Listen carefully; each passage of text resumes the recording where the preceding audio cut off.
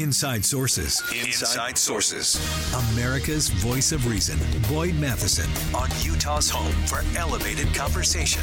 Inside Sources on KSL News Radio. There was an important conversation that took place during the governor's gathering in Washington, D.C. last week, and it was a conversation between two members of the United States Supreme Court. Justice Sonia Sotomayor and Justice Amy Coney Barrett sat down for a conversation mediated by friend of the show, former D.C. Circuit Court Judge Thomas Griffith.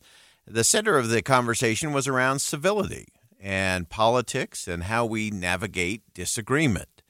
The Supreme Court, of course, regularly deals with the very center of some of the most contentious issues our country faces, and how each of the justices approach their job and their role in interpreting the law and applying it, as well as their theories about the legal system and the different ideas about how to interpret what Congress has done in terms of the laws, or what the executive branch has done. And why and how and who's overreached and who's within the realm. The question really is the element of the Supreme Court has become so politically hot, and we've talked about this on the show before. I think a lot of the reasons why the Supreme Court has become such a contentious political space is because Congress continues to abdicate its authority and not do its job. And it abdicates it to the executive branch. And so then the administration, whether Democrat or Republican, doesn't matter. Both have done this for many, many years. They will take the power that Congress cedes to them, and they'll do things by executive order or by rule within an agency. And when that happens, somebody in America files a lawsuit because they think they shouldn't be able to do that. That should be Congress's job, and then it works its way through the courts and ultimately ends up at the Supreme Court. And that's why so often we see these contentious hearings around Supreme Court justice nominees. This is why those elections for president are often centered on who's going to get to appoint someone to the Supreme Court.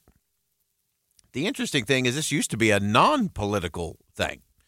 I've pointed out on this program before. One Utahn has been on the Supreme Court, Justice Sutherland. And Justice Sutherland was actually nominated to the Supreme Court while he was away in England giving a speech. And before the sun set on the day that he was nominated, he was confirmed by a unanimous vote in the United States Senate. We're a long way from that, even back to Sandra Day O'Connor, which was a 97-0 vote for her confirmation. And now it's become purely political, but there's reasons for that. And sometimes I think that gives us a false perception of what's happening on the court, that these justices wear red and blue robes as opposed to black, that they're part of political parties and systems and establishments as opposed to being judges who sit there to apply and interpret the law. Now, Judge Griffith gave some introductory comments to the audience and talked about the purpose of this conversation. Take a listen. I would like the American people to get an inside view into how the federal courts do their business. For 15 years, I sat on the D.C. Circuit. I wish the American people could see what I saw. Dedicated people, passionate disagreements, but all done based on reasoned arguments, civility, and respect. And my bet is that after you hear this, you're going to come away thinking at least two things. The Supreme Court is an impressive institution. The second one, you're going to be surprised to hear how well they get along, even though they disagree passionately about issues. So that was the beginning of the conversation, and we always love to hear from Judge Griffith and his insight into how all of this works. And he was instrumental in really creating this behind-the-scenes look and conversation between two justices that probably disagree on a lot of things philosophically when it comes to applying the law, but have a lot in common when it comes to the conversations they have behind closed doors. So let's start with Justice Amy Coney Barrett. She stressed the importance of civility when navigating those difficult conversations. We're in that conference room and it's just the nine of us. When you're in the flesh and you're having very difficult conversations, you can't just get up and storm away from your computer screen, and you can't just walk away and you give one another, the benefit of the doubt. You give one another, you assume the best, as my mother used to say to me, and now I say to my kids, you assume the best of the other person, and it makes those difficult conversations much easier to have. Because, we are a pluralistic society. That's what the First Amendment protects, our First Amendment freedoms. And if we can't survive by tolerating differences and learning to compromise and learning to allow one another to express other views, we're going to sink. We won't be able to get anything done as a country. That was Justice Amy Coney Barrett. And actually, that tied right back into where we started the show today with Todd Davis from Franklin Covey, talking about how do we navigate those difficult conversations. And it starts with that kind of respect and assuming the best of intentions from the other person. Now, for her part, Justice Sonia Sotomayor drew on the legacy of the late conservative Justice Sandra Day O'Connor and her strategy of personal politics to bring people together and to actually get things done.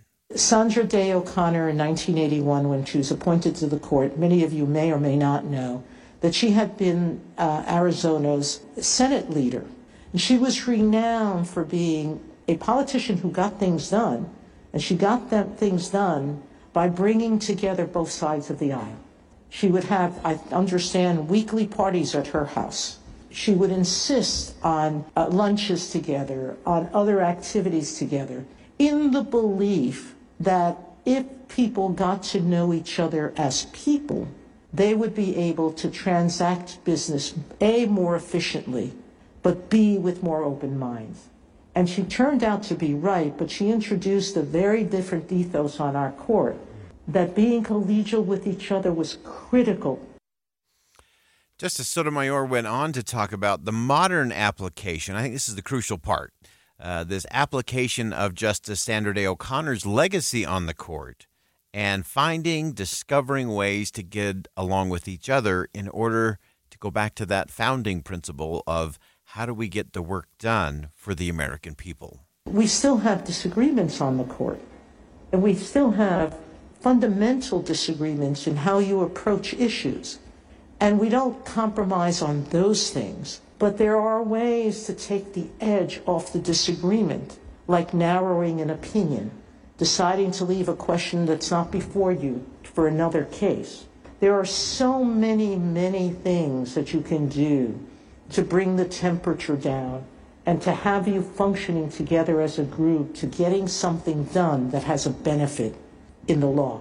And so, for me, collegiality is at the center of our ability to work together, where when we disagree, our pens are sharp, but on a personal level, we never translate that into our relationships with one another.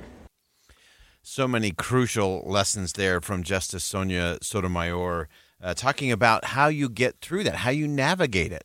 I loved how Amy Coney Barrett, Justice Barrett, talked about how when you get in the room, you can't just walk away. You can't just push away from your screen or, put some crazy emoji on there or some meme and then walk away and call it good. You have to stay in the room and keep going.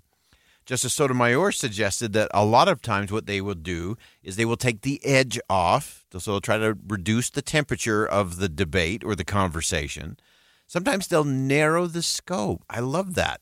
So rather than trying to do a big, sweeping, very contentious ruling, they might just narrow it and narrow the decision to deal with something just very laser-focused, very specific. These are really important things. And as Justice Sotomayor said, keeping the pen sharp on their opinions, but keeping the relations sharp is the key. We're going to stay with this conversation. Stick around. More Inside Sources coming up next.